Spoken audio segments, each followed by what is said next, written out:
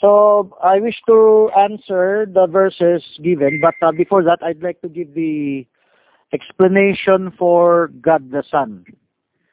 I could tolerate the term in the right understanding, but I wish to point out the wrong understanding.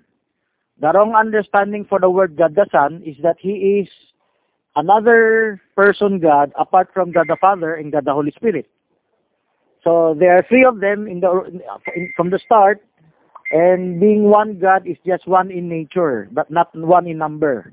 So God the Son here implies, by modern terminology, that He is a distinct, separate person God apart from God the Father. He is a co-equal God, co-equal person God, co-equal in nature, co-eternal, co-equal in power. Okay, that's what I wish to deny in the understanding of the word God the Son.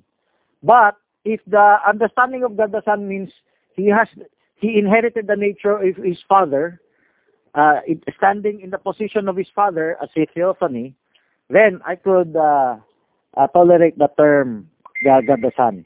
Now let's go to the explanation of what was given. Before I go to the scriptural answer to what was given a while ago, maybe we've heard this from other people before. The offspring of man is man. The offspring of a beast is a beast. The offspring of an animal is an animal. Offspring of a pig is a pig. And the offspring of a God is God. So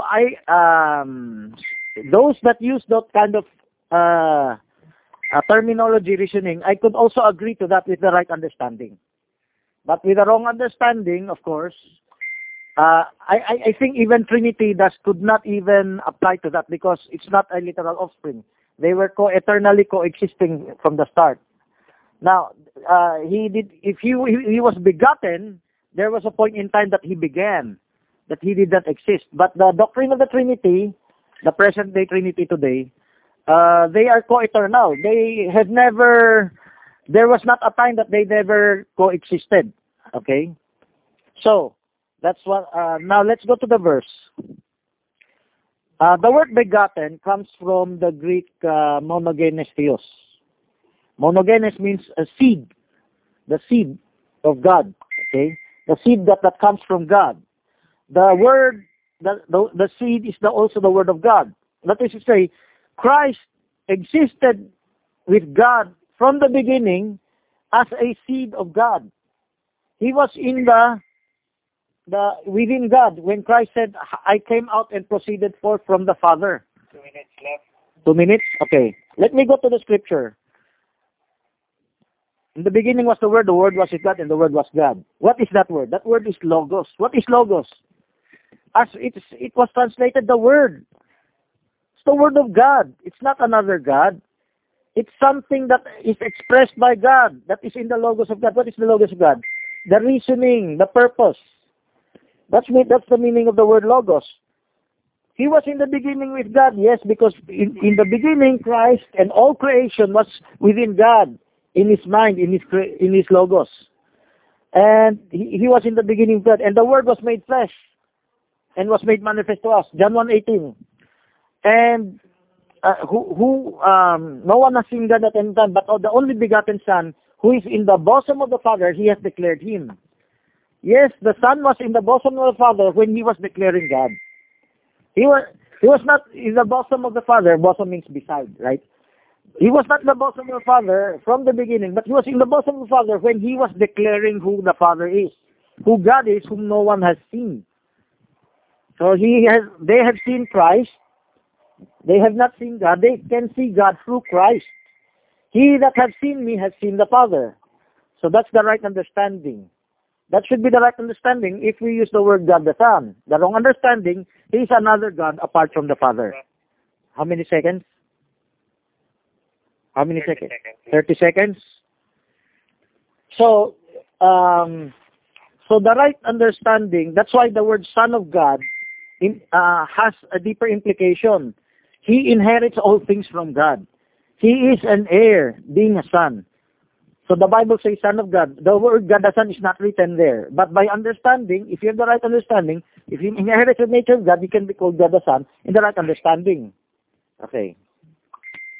Nice. So, first question, I'll give you like 15 to 20 seconds, or 20 seconds, to answer it.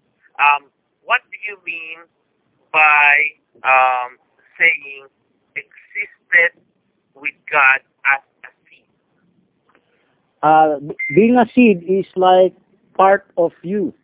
If you have before you have your children, your seed is part of your body. Jesus Christ is part of God in the beginning as the Word of God. Let's say the expression was not yet expressed, or the expression was already expressed. He was foreshadowed in the Old Testament. That's the form of the Word as the seed of God. Okay, thank you very much. So, that's your seed. The definition of your seed, God's seed, that connotes that the seed has a person already. They have will and they have mind. So in the Old Testament, before he was made flesh, he does not have his own consciousness. He's not another co-equal God in the beginning. He was still just part of God the Father. His consciousness comes when he was made flesh. Okay. So your seed, it has no consciousness in the past, So my question is, if you may, if you don't want to answer, because this is pertaining to pre-existence, this topic, But my question is, when did Satan fall from heaven? Was it before the creation, during the creation, or way after the creation of the universe? When did he fall? Just time frame. Before the creation, during the creation, or a distant past, after the creation? After. When? After the creation. Okay. After the creation, which means on the first century, during Abraham's time, or during Jesus' time? During prehistoric times, before the advent of man. Oh, okay. So, thank you. So the fall of Satan from heaven was before Adam. Okay. So, I have my next question. In Luke 10:18, let me just pull my Bible. Okay. In Luke 10:18, Jesus says, I saw Satan. Yeah, I saw Satan fall from heaven like lightning. Yes. Okay, 2 minutes left. My question there is, Jesus Christ, when he saw Satan fell from heaven like a lightning, was he unconscious, or was he a faithful witness, an eyewitness? Because he said, I saw. Okay. Go ahead. Jesus Christ saw Satan fall from heaven the time he mentioned that in Luke chapter 10, when he was confronting the disciples, that they were so happy that the devil is under them. It is not impossible for the children of God to have vision of the past, even the Son of God. Okay. So it's not impossible for the children of God, even for the Son of God, to have vision of the past. Okay. Who else had the vision of the past aside from Jesus Christ? Any other children of God? All sons of God can have visions according to God will reveal it to them. Jesus Christ said, God reveals to him, the Father reveals to him what he should do and what he should know, and he does not dare to go beyond what the Father wants him to know, what he needs to do. Yes. Okay. Last question, Brother Francis. On verse 18, no one has ever seen God except the one and only Son, who is at his bosom. He declared him. When did he declare his Father? When? During his ministry. In his ministry, he was introducing who God the Father is. John 17:3 and 1 John 5:20. Time. Okay, thank you so much for the wonderful question and answer. So we're gonna go to the negative side. So 5 minutes, Pastor Francis. It's either you So, the question so, or put some statements. It's up to you. so in continuation, so, Timer starts now. so in continuation to what I am sharing, the pre-existence of Jesus Christ is in the form of the Logos. So, that what I am correcting in the understanding of the term God the Son is that He was co-eternal. Being God the Son is being co-equal with God the Father inherently, originally. So, if you are God the Son, co-equal with God the Father inherently, originally, let me show some scriptures that contradict that understanding.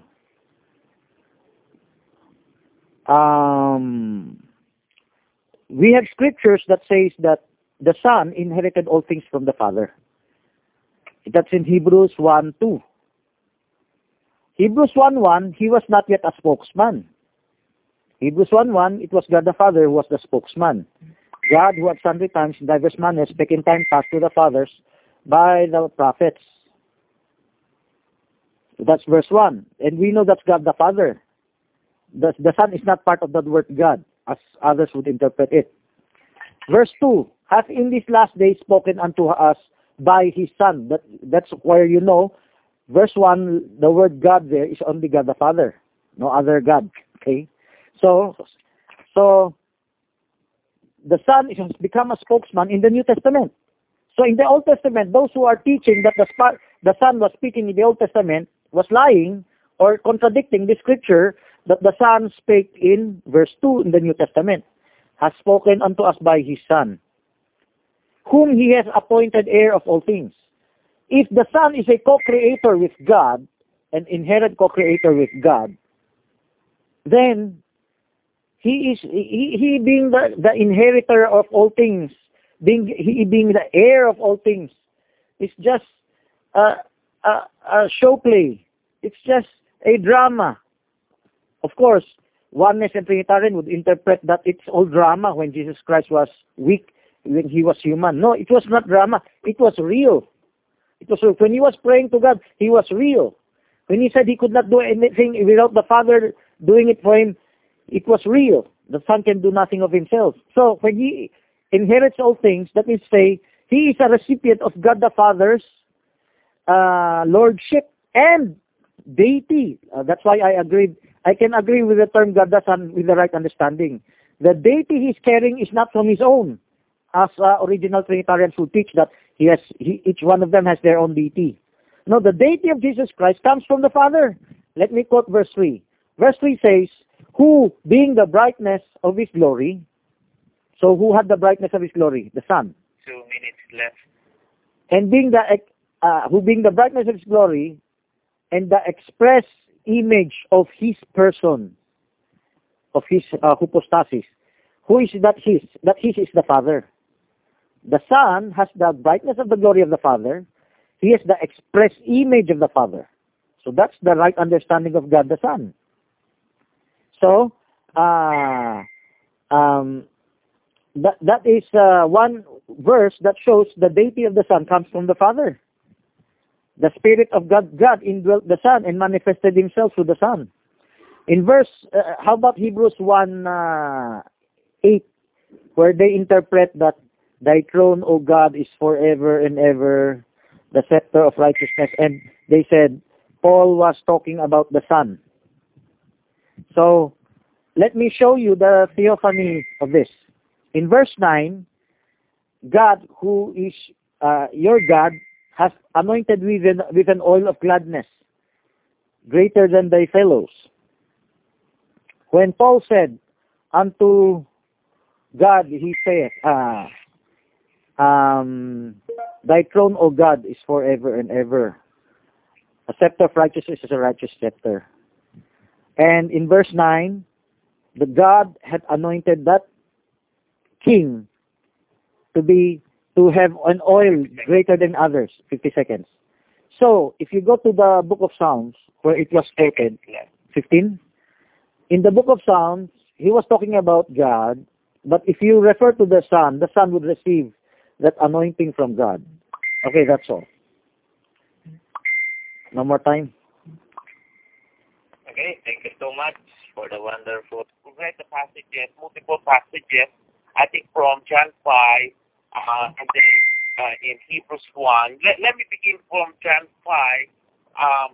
So he said, the Son can do nothing unless he sees it from the Father. And the Father had shown him all he does.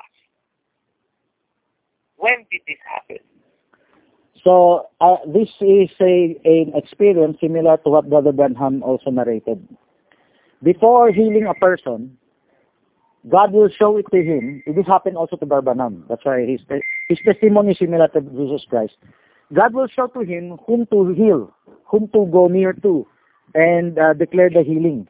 And there was a lame person in the temple that he was ignoring for 3 years. So he was not healing everyone. He was healing only to whom the Father pointed him to. All right, thank you so much. Can I proceed?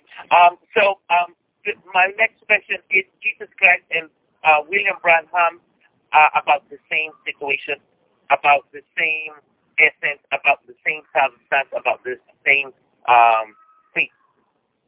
They have an equal right.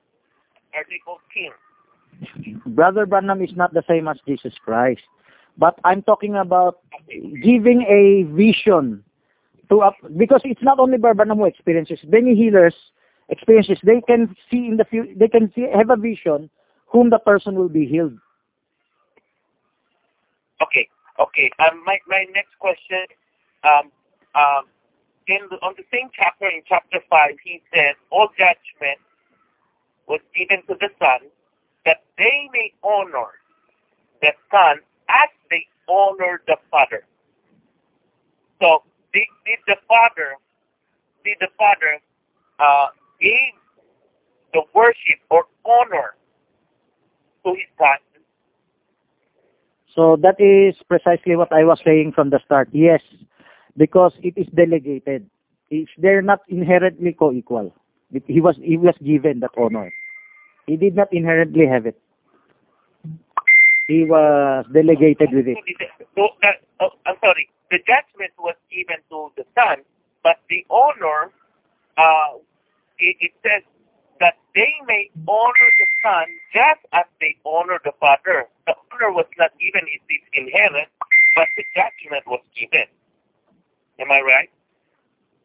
The honor is also given because they did not originally honor the Son. They did not know the Son. They did not even accept the Son. So they are both delegated, judgment and honor. All right. Let me proceed. On Hebrews 1 in verse 5, who is declaring here, the Father or the Son? Hebrews chapter 1 verse 5. It was God the Father speaking. God the Father speaking. Okay, perfect. To whom of the angels he said. Yeah. Okay. And on verse 8, your throne, O God, who is that God? That's in Psalms chapter 45, the same Father God. Okay. So it says on verse 8, but of the Son. So the Father God is the Son? Because in verse 8 it says, but of the Son, your throne, O God. Who is the Son? Okay, the Son is in verse 9 because Paul quoted Psalms 45, 6 and 7. He started from 6, that's why he quoted, thy throne, O God, forever, is forever and ever. Then he was referring to the Son in verse 9, that God has anointed with it an oil of gladness above thy fellows. So when Paul said unto the Son he saith, he was referring to the prophecy about the Son in verse 9. But in quoting, of course they didn't have numbers verses then he quoted the earlier verse just to show where it could be found in the book of Psalms, just for familiarization. 30 seconds. Okay, last question. Verse 11. They will perish, but you remain, and they will grow old like a garment. Who is this referring to, the Son or the Father? The one speaking is a... You're asking who is the one speaking, right? The one speaking is a... Who is it pertaining to? They will perish. I'm asking who is this referred to. They will perish, but you, that you, who is that you? That you is God himself. When, if you look up back in the book of Psalms, he was referring to God who created all things. Okay. Thank you so much for the wonderful question and answer. We're gonna go to the last presentation, our last question and answer by Francis Chen. Are you ready, Pastor? Okay, so there's limited time I'm going to use in Hebrews chapter 1. Many Trinitarians make the mistake that Hebrews chapter 1, everything was spoken by God to another God. Like verse 5, it was really God the Father who spake. But they continue it up to verse 7, 8, 9, 10, 11, up to 13, as though it was the same God speaking. To know who was the one speaking, you have to look up where the verse came from. It came from different sources. That's why you read in Hebrews in this place again, in another place. Paul was referred to in another verse, in this another scripture. So Hebrews 1:5, it was God speaking, but Hebrews 1:8, it was a worshipper speaking in Psalms chapter 45. Paul merely quoted it. When Paul quoted it, he was referring to the Son in verse 9 as the one being prophesied in that verse. Then you go to verse 10, verse 11, verse 12. There, other people, Paul would be quoting from other worshippers in the book of Psalms. Thou, O Lord, hast laid the foundations of the earth. So they is quoting from other people who is worshiping God, who's praising God. Then he would go to verse 14. It's God again who will speak. Who maketh his angels flames of fire, ministers of fire. Oh, it's not God who is speaking. But sit at my right hand until I make thy enemies thy footstool. That's God speaking. So you have to look at the antecedent. If you know grammar, antecedent, to whom the pronoun is being referred to. Who is speaking in the first person, the second person, the third person. So you must know that in order to know who is the one speaking. It's not all the verses that God is speaking. That is why Trinitarians today have this interpretation that it was all God speaking. One God speaking to another God. One God speaking to another God. Thy throne, O God, is forever and ever. Let me show some contradiction. If it is one God speaking to another God, in verse 9, there will be more than 5 gods. Why? The one speaking is the first God. And he's speaking the third person of another God, anointing him, the Son, a third God. And his anointing will be above his fellows. If he is God, then who are his fellows? At least there will be 2 gods. So at least there will be 5 gods. If we follow the interpretation of the Trinitarians, that is God speaking to another God. Okay? So, how many minutes do I have? How many minutes? 2 minutes, Brad. 2 minutes, okay. So let us go to other aspects of the pre-existence. Let me use the word pre-existence. Trinitarians use the word pre-existence in the wrong way. Even God becoming a man, wrong way. In their understanding, it should not be pre-existence, because if you use the word pre-existence, it means before existence. So the word pre-existence supports more my understanding that he was logos before. He was not conscious before. His existence was when he was made flesh. So the right word instead of pre-existence should be previous conscious existence. That's a correction for the terminology for the Trinitarian apologists. Another thing, God becoming man. It's not even written God becoming man, but even the wording is wrong. If you use the word become, you are no longer the original state. But actually, it is the word was made flesh. So, the word was made flesh. In other Bible translation, the word became flesh. it is not God himself, but his logos that was became flesh. His plan, his word came to pass. When he created, when he spoke, it came to pass. That is, the word was made flesh. And in creation of the body of Jesus Christ, even his soul and his spirit, it all comes from God. As all beings on the world and all creation comes from God, even if the Adam was made from the dust of the ground. So, the word made flesh, the word made there means Christ was made. The word made there is ginomai. Ginomai in Greek is also in John 1:3. The world was made by him, and nothing was made without him was not anything made that was made. Of course, there's a misinterpretation of this by Trinitarians that he was a co-equal creator, no? Co-creator, inherent co-creator. I might not have any much time left to explain that, but what is important, suffice to say, John 1:3, the word was made, ginomai, by him. It's also the ginomai in John 1:14. Okay, thank you.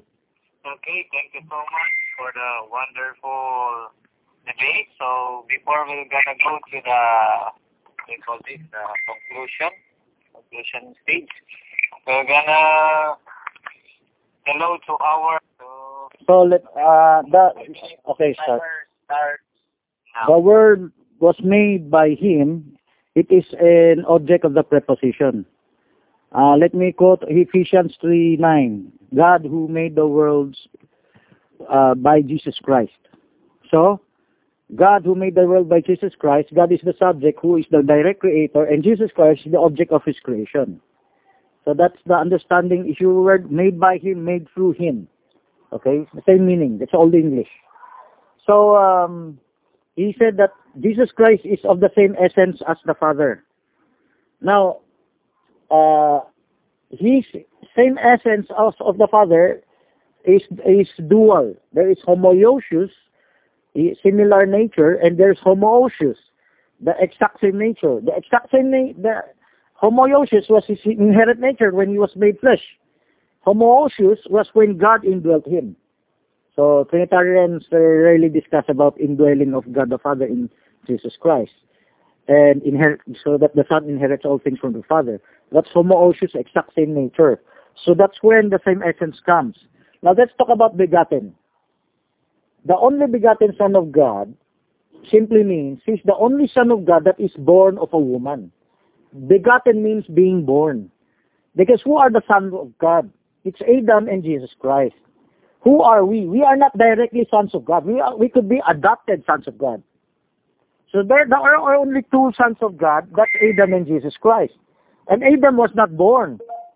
He was formed out of the ground. So only Jesus Christ was born of a woman. That's why he is the only begotten Son of God. The only Son of God that was born of a woman. Now, John 17:5, the glory which I had with thee before the world was. That glory is what? He was asking for it. Why was he asking for it? He was about to be betrayed and crucified. And what was that glory? That glory of the crucifixion and resurrection. 1 Peter 1:11. The glory, the sufferings of Christ and the glory that should follow. Testifying beforehand. The sufferings of Christ and the glory that should follow. What kind of glory? The glory of resurrection. That's why Christ was asking for that glory. And why was that glory with him in the beginning? Because he was in the Logos. In the Logos of God, the Lamb was already slain before the foundation of the world. Before everything else came to being, God already had it in place that the Lamb would be slain for the sins of many. So his glory was there in the beginning, but not a literal glory yet. It was in the Logos. The Logos, Romans 3:17, as though God speaks as though everything has already come to pass. That's the omniscience of God. So glorify now, thou me with the glory which I had with thee before the world was, means the glory of that resurrection. It did not literally happen then, but it was already in the mind of God. Revelation 13:8. Hebrews 1:5. Again, our brother did not understand what I was saying. Maybe you should look at the evidence. I said, not all quoted by Paul in Hebrews 1 are from one speaker, from the same scripture. There are quotes that God was speaking. There are quotes that worshippers are speaking. So, if you have not understood that, let me say, what you thought that it was God speaking to another God, it's a man-made wrong interpretation. It's wrong because they did not bother to look up where that source came from, where that quote came from. Of course, from the original quote, that is from the original speaker. Whoever was speaking then in that original scripture that was Paul has quoted it from, that's the original speaker, not by the context that we interpret from Hebrews 1, as though the speaker in verse 5 continues to speak until verse 8, verse 10, verse 13. So, that's for Hebrews 1, chapter 1. Okay? And 30 seconds. So, to summarize it, I would say that the word God the Son has been misinterpreted.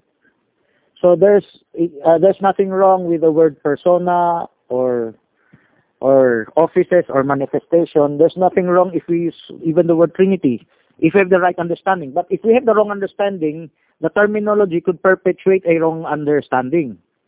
So the word God the Son today is being misunderstood unbiblically. Okay. Thank you so much. So please, thank you for all the listeners, Beth, and I wish to invite everyone again to join my group, Cogeo End Time Series, and download my audio recordings in the file section of that group. So, thank you for your patronage. Okay, that's all. Of Revelation.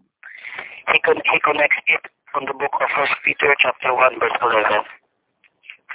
So, if the glory mentioned in the two verses is the glory that is the glory or the same glory that's mentioned by Christ in 17 verse 5 of the book of John. So, my question is this. According to the old scriptures, not in the New Testament. So, give me a verse that will prove that the glory being mentioned in 17 verse 5 of the book of John is the glory mentioned in 13:8 and chapter 1 verse 11 of the book of 1 Peter. What particular verse is the basis that is the glory that Christ already received before the foundation of the earth? Okay, so the answer is this. First, during his ministry, Christ was already glorified. And God the Father said he has glorified him and he will glorify him again. Okay? Secondly, in John 17, Christ was about to be betrayed. He was about to be captured. That was his last prayer of freedom. So he even prayed in other verses that let this cup pass from me, if possible. So that means to say, he knows what is about to happen to him. So, that's the second, okay? That glory, he was saying, that he was asking to be glorified. Why would he ask to be glorified if he already received it? So let's go back in the beginning, in the past. In the past, we know that all things that will happen was in the Logos, was in the mind of God. It did not happen literally. And remember, what is greater? The actual reality or the Logos when it was being predestinated? Predestinated to happen.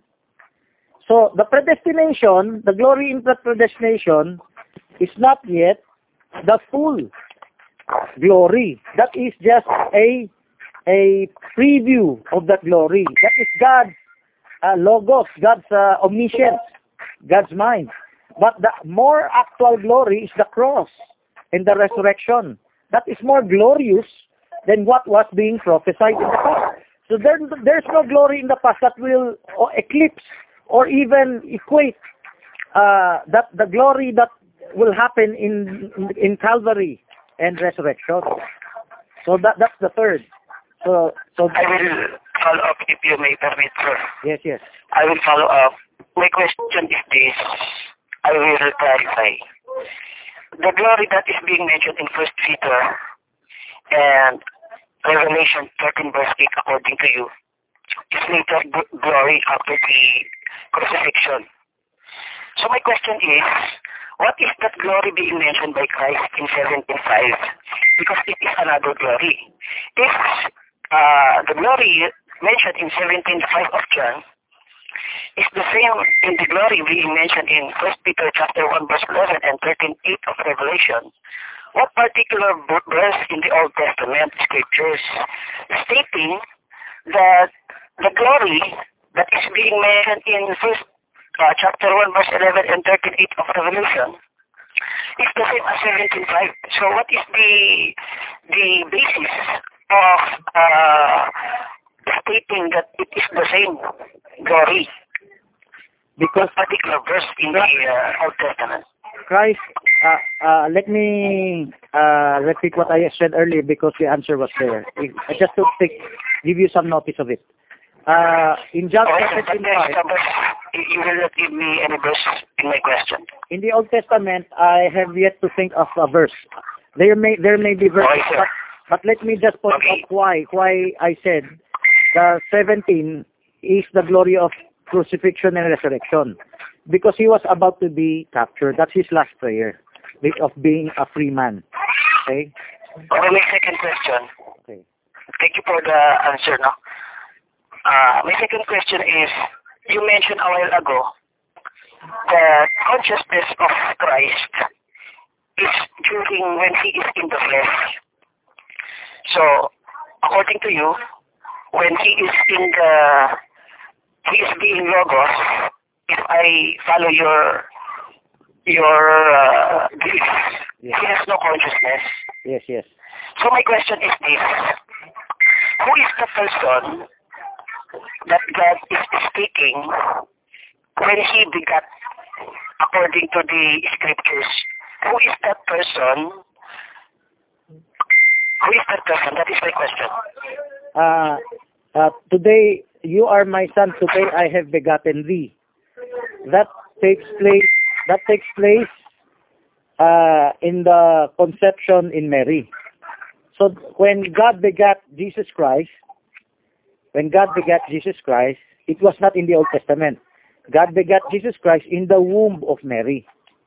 Okay? So the angels were there to worship him. So wait. I will clarify first. I think you got my point. I will clarify again. I'm sorry to say it. My question is this. According to you, the consciousness is when Christ is in the flesh. So my question is this. Who is that one that is speaking with during the eternity before the foundation of the world? Who is that person, according to the Bible, that God is speaking? Who is that person? I don't know what verse you're referring to. In the book of Psalms 2, chapter 2, verse 7, who is that person? In Tagalog, magmamana rin yan eh. So who is that person that is speaking with? So in Psalm According chapter to you, 2, the consciousness is when he is in the flesh. So according to that verse, God is communicating to a person, to someone that has being, because while he will communicate or will speak to someone who is not have a being and have no capacity to understand what he is saying. So my question is, who is that person? if you read Being mentioned in chapter 2 verse 7 of the book of Psalms. If you read Psalms chapter 2, it is prophetic utterance, because you will read there that his son, whom he has anointed king over all the earth, will subdue the nations and be already king. So, he was not yet king. So that is a prophetic utterance of the future. There are many scriptures in the Old Testament that prophesy the coming of Christ, even the future kingdom. So, Psalms chapter 2 did not take place when it was written down by David. David had many writings that is prophetic. Wait, sir. I'm speaking of chapter 2, verse 7. Yes, I'm talking about Chapter 8 Psalms. you mentioned is conversation. It is a conversation between God and the person who is speaking with. So I am talking about verse 7. Who is that person in eternity that is speaking into? No? Who is that person? What I am saying. My point is not the conversation in verse 8. I understand that is prophetic. And that will be happen. There is sightings in the New Testament. But I am speaking, my question is, who is that person in chapter 2, verse 7 that is speaking into? Who is that person? Future.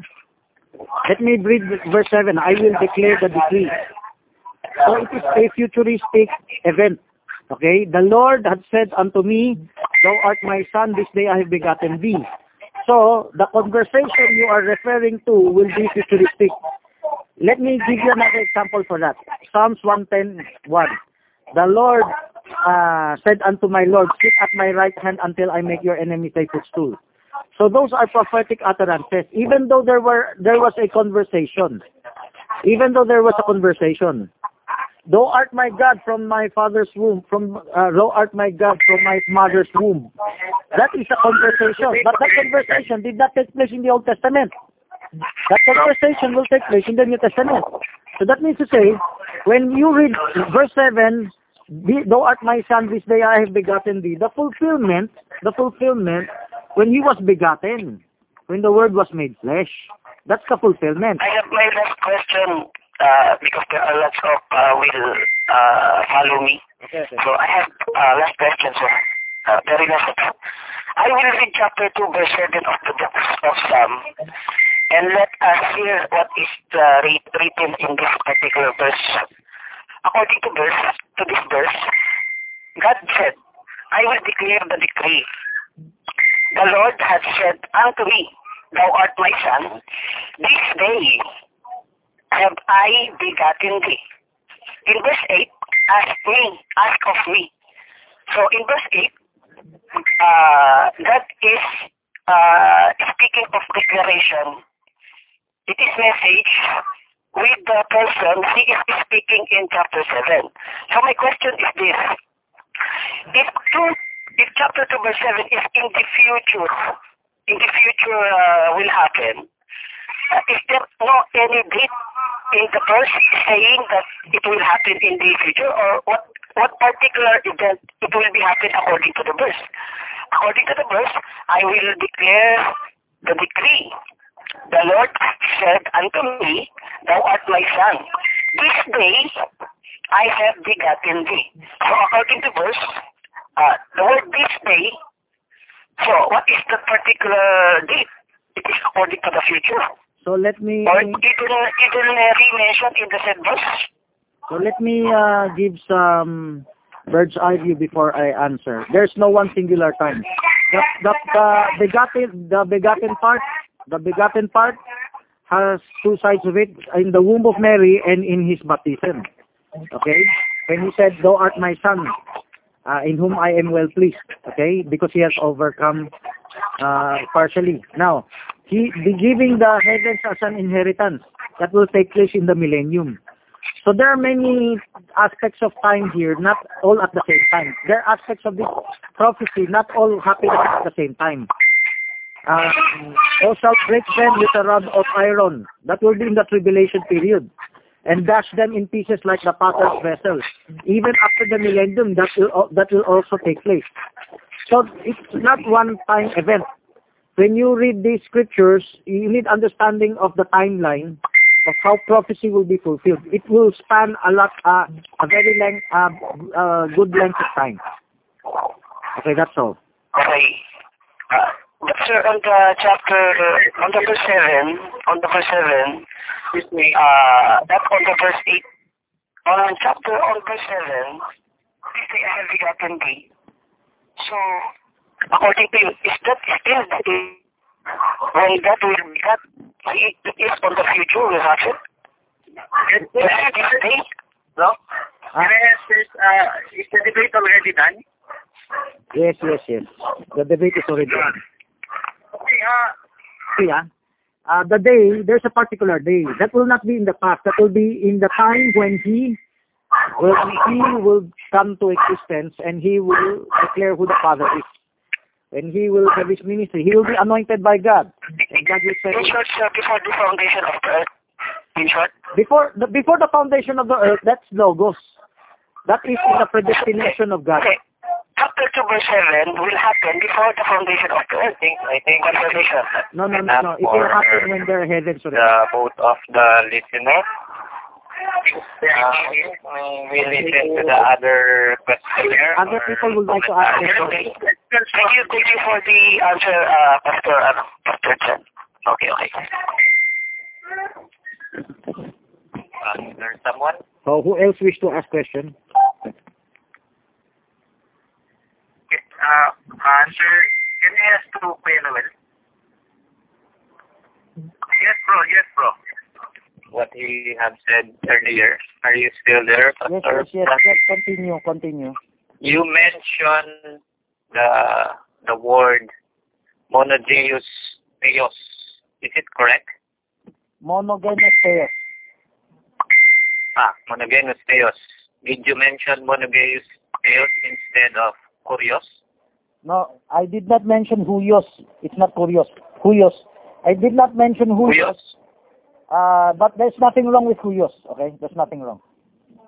So when you translate the monogeous theos in English, what's begotten one? Or the meaning of begotten? What? Begotten son. Yes. But you mentioned the theos. What's the translation for English in theos? Well, you can say that I was mistaken when I use theos because begotten son should be monogenes huios. You can say so clarification lang yan, ano? I was just got used to using theos. What's your official doctrine about that? Is it monogenes theos or huios? Kurios? If you remember, kurios means Lord. So it's huios or theos, right? So if you remember what I said earlier, I am not against the term if it is in the right understanding. So let's talk about the right understanding. There's nothing wrong with calling anyone theos in the right understanding. Jesus Christ can be theos as long as he is not inherent to another God apart from the Father. He inherited all things from the Father. He received the Spirit from the Father, his life, his deity, his power, his authority. Judgment was given unto him. And that they should honor the Son even as they honor the Father. So that's delegation. Philippians 2. Okay, my next question is, you mentioned, I think this is the 2 points of Kuya Noel that I think he won the debate because of the monotheos theos you mentioned, and the other one is the God the Son. Your topic is to negative side, which is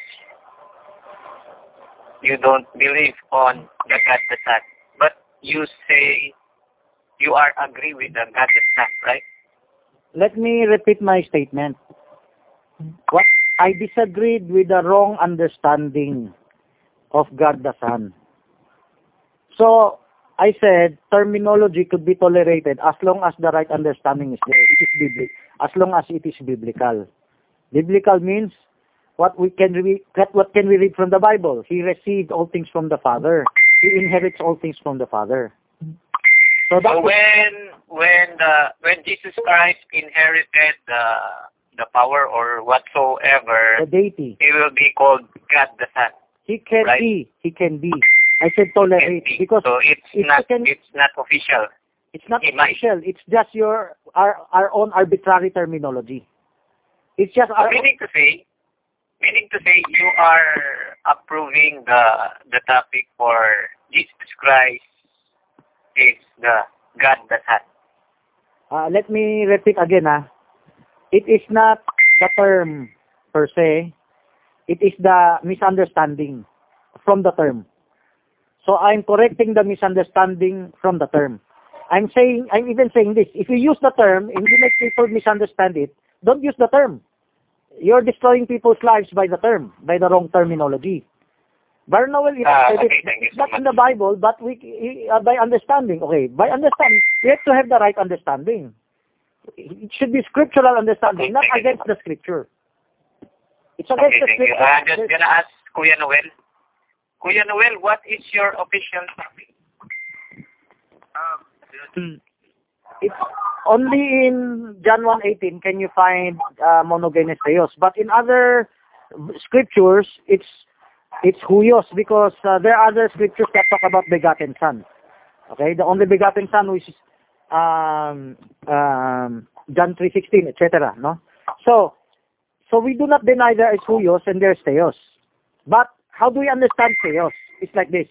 In John 1:18, Christ is already there. He's not in the mind yet anymore.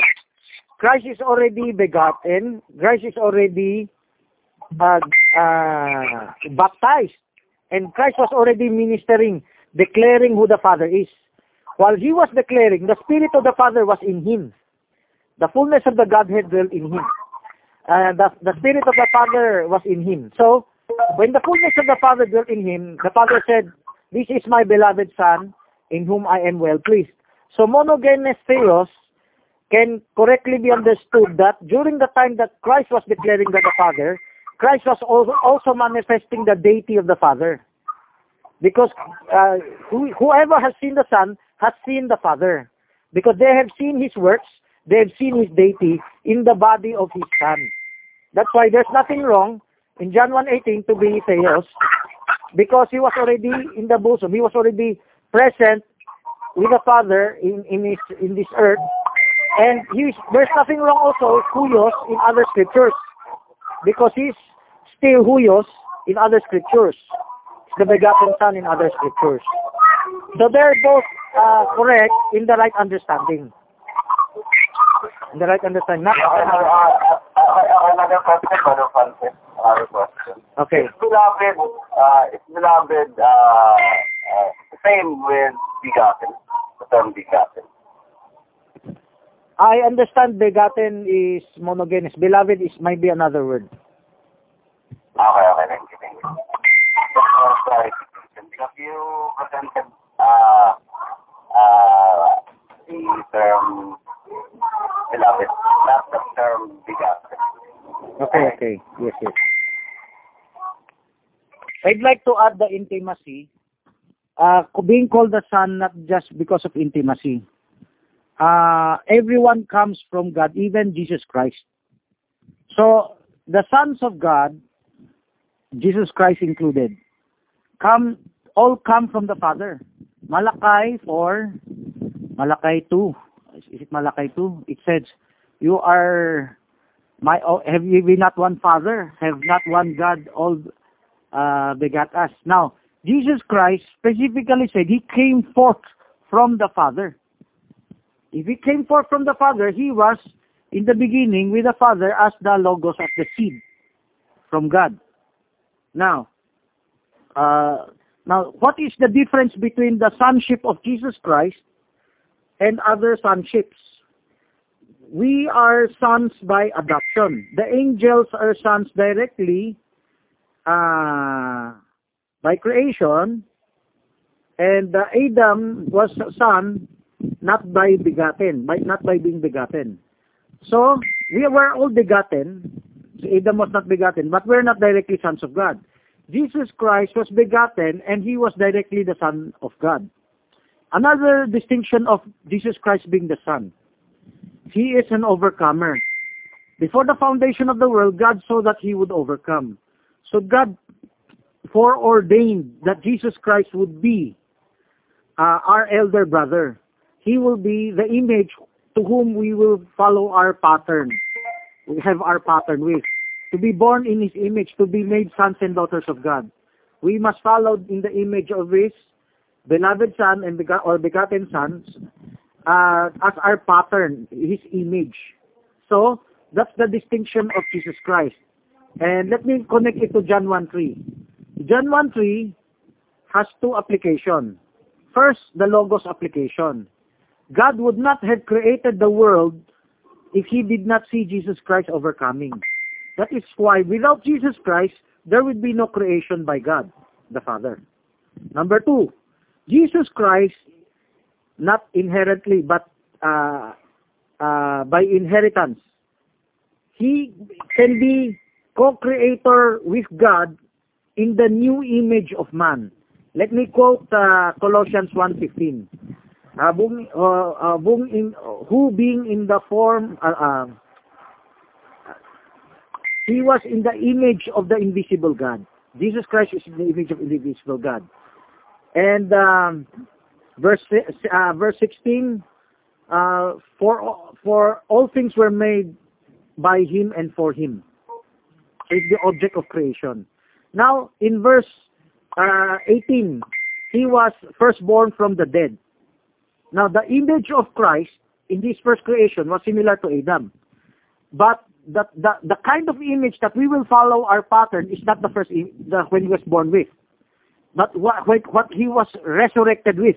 The image of God that he was resurrected with was full of power and glory compared with when he was born, just like Adam, a sinless human being. But the full image of God is not just being just an ordinary human, sinless human, but you are cleansed, you are purged of your sins, you are glorified, you are infused with power and glory. You're in the exact same image, homoousios, with God in the resurrection. So when Christ resurrected, he did not just have his old humanity of homoousios. He also had the fullness and power or glory of God in his flesh, in his body. He became immortal, eternal. So Colossians 3:10, being made in the image, conform yourself in the image of him who created him, the image of the Son. The image of the Father God, the image of God who created him, the Son. The Son is our pattern to whom our image will be conformed. Romans 8:29, to be conformed to the image of his beloved Son. So that is my answer why he is distinct Son of God. He is also our elder brother, Prototokos. Prototokos being firstborn. Okay. Okay. So that I have a Yes, question. Mr. I would like to... Besides the spirit of breath that is in our nostrils, do we have a spirit inside us that controls our body? Yes. Yes. So before, okay. So before we are born, that spirit inside us that controls our body is already existed somewhere. Now, before we are born, the spirit that we have today were part of our parents. It is only Adam and Jesus Christ that were directly come from God, and the angels and all the animals. But animals, of course, they have descendants, father, ancestry. But for us, our spirit come from our parents. When the DNA of our mother and father fused together, the spirit in them became conscious. So they have a spirit that combined together, that the soul was developed there. So before they developed, it was only a spirit. There was no soul. The spirit from the father and mother. Okay. So therefore, our parents produce spirit. Is it not? Is it right? During procreation, when they procreate, God gave them the power to procreate. That includes their spirit, because it's a part of them. As the body comes from the part of them, the DNA and RNA comes from the parents, the chromosomes, the genes. So does the spirit. Okay. Regarding Adam, we go to Adam. Adam, when Adam was created, he was viewed by the Father, the breath of life. So my question again, is there another spirit inside Adam that came from somewhere? No, that controls his body? The spirit in Adam comes from God. When God breathed to his nostrils, the spirit of life, the breath of life, it includes his own independent spirit. A part of the Spirit of God split off. It happened with the angels. It happened with the universe. It also happened with Adam. It happened with So if Adam, the part of God that split off, it became a living soul. It became conscious. So what is the difference between Adam's genealogy and our time? In our time when we are born, what is the difference? He is our ancestor. No, regarding the spirit inside us that controls our body. When Adam procreated his children and they became our ancestor, we are the descendants, the spirit multiplied. The spirit, the whole world of humanity came from him. He was one of the progenitors. So, when we procreate, when our parents procreate back to Adam, the spirit multiplies. And of course, the soul multiplies. So in the sense that multiplies, where it is started. God gave the power to Adam in procreation to multiply, to replenish the earth. Let me say, God gave the power to Adam to have another human being by procreation. I did not mean, or I did not refer to human being, but I mean regarding the spirit inside us that force us to act or to walk, that controls our body, not the human being, but the spirit inside that controls our body. Okay. If you're referring to maybe energy, life force. Yes. Okay. Because we have a deism here. I want to have a dialogue with the deism. The life force is like the food that we eat. That is why we were able to multiply. If you lack protein, you cannot multiply. The same thing. Let's say we have a human spirit inside us, but our human spirit can die in the body. But we also receive life force from the universe. Or this becomes not just deism. This becomes mysticism, right? New Age mysticism, right? That there is a life force, aura of the tree, of the fruit, of the foodstuffs, and even of the earth, and even of the sun, and even of the galaxy. We are. This is part of what partial truth of Star Wars. That this life force in the universe sustains us.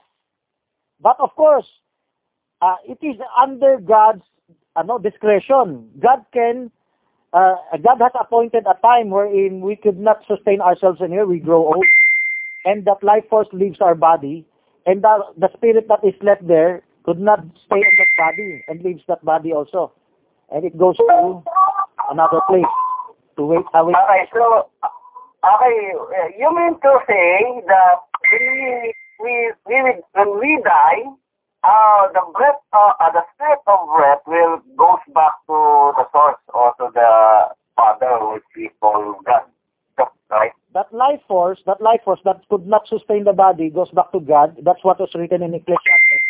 That another understanding would be it goes back to the universe, goes back to the soil. It goes Okay. But that is the spirit of breath, not the spirit inside the body that controls the body. Actually, it's like this. It's connected, but if it departs, the life force does not sustain it anymore. The body does not sustain it anymore. It will disengage. A little life force is left for the existence of the spirit. A little. It will be annihilated in the lake of fire. It will thrown in the lake of fire for some time. So that there is a little life force left for that spirit to exist until judgment day. Until it will be returned to reunited with the body for judgment day. So for the moment, when a person dies, a little life force will be left. A life sustaining force for the body could not be sustained anymore. So it separates, your spirit separates from your body. Except a life force that goes back to its origin or to the one we call God. Is there memories live in that spirit, in the spirit of God when he dies? When a person dies physically, he might lose a little of his memory, and he might retain some of his memory, because there's scripture that he does not have any memory anymore, right? So, but there are another scripture that he could still remember his loved ones. Okay, the right explanation for that is sleeping, like you are sleeping. But those who are wicked, when they sleep, they will experience torment. Those who are righteous, when they sleep, they will sleep soundly, like resting. So that's why there is a little memory. There's a little memory, because when you're sleeping, sometimes your memory is still there, but sometimes it is not. But when you are resurrected, the Bible says you're awakened from your sleep. Then you'll get back all your memories, because you'll be very conscious then. When you're conscious, then it's either judgment or reward. Judgment. Okay, what I'm referring is to the spirit that goes back to God. The breath of life that you say, the life force, or the breath of God, or the spirit of the breath of God. Is there memories in that spirit? Okay. I had two answers, but in those instances, there's no memory. Let me explain. The first instance is the life force. When a person dies, the life force goes back to God, goes back to the universe. Memory is not part. A soul memory is not there. It could be what others call a residue. A residue could be picked up by others. But there's another spirit that goes back to God when a person is thrown into the lake of fire. And another person is not thrown in the lake of fire. Another person becomes one with God. He's born again. The person that is born again, his spirit goes back to God also by becoming one with God through Jesus Christ. His memory does not disappear. The one that is thrown in the lake of fire, so this is the secondary part I'm talking about. When he is thrown to the lake of fire, after he is annihilated, his soul is annihilated, his spirit returns back to God. There's no memory of it anymore. There's no memory of it. You're talking in the resurrection. I'm not talking regarding the resurrection. But I included that. I included that because it has the same application when the spirit returns to God. When you say spirit returns to God, there is the life force, and there is the spirit that holds your soul. They both can be applied. The life force is the death of your body, but the annihilation of your soul and the spirit, the actual spirit body that holds your soul returning back to God, that is in the lake of fire. And there's another aspect that his counterpart, those who are born again, that spirit will also return to God with memory. So it's not just life force. It's the life force of God. It's a supernatural deity power of God. But also, your spirit being, the body of your spirit, your spirit body, will be connected to God. And you have your full memory. That's for the born again. But for those who will be thrown in the lake of fire, they will disappear. They will lose memory. Okay, I open up this topic because I have read a verse that I have forgot, but I know it's written that under what they call the Dambara, there are spirits that speak, and they have memories regarding how they got killed. Do you know the verse in the Revelation? It's in Revelation chapter 5 and chapter 6. Yeah, and they retain the memories how they got killed. Am I right? That is why I said partially they have memory. Partially. They were still waiting for their resurrection. So the memories retained in the spirit. Yes.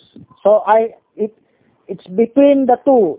Some teach, Jehovah's Witness and INC teaches that there's no memory like they're totally unconscious. And there are other that teach that they're conscious. That the part of that is the verse that you mentioned. So my answer is the word sleeping. When you're sleeping, you could either be unconscious or you could be subconscious. And say subconscious, a little memory, because you could be dreaming good and you could be dreaming bad, a nightmare for those wicked ones. So there's a little memory. Thank you for the answer. No more question for the topic. I suggest maybe the DSM will have some question for the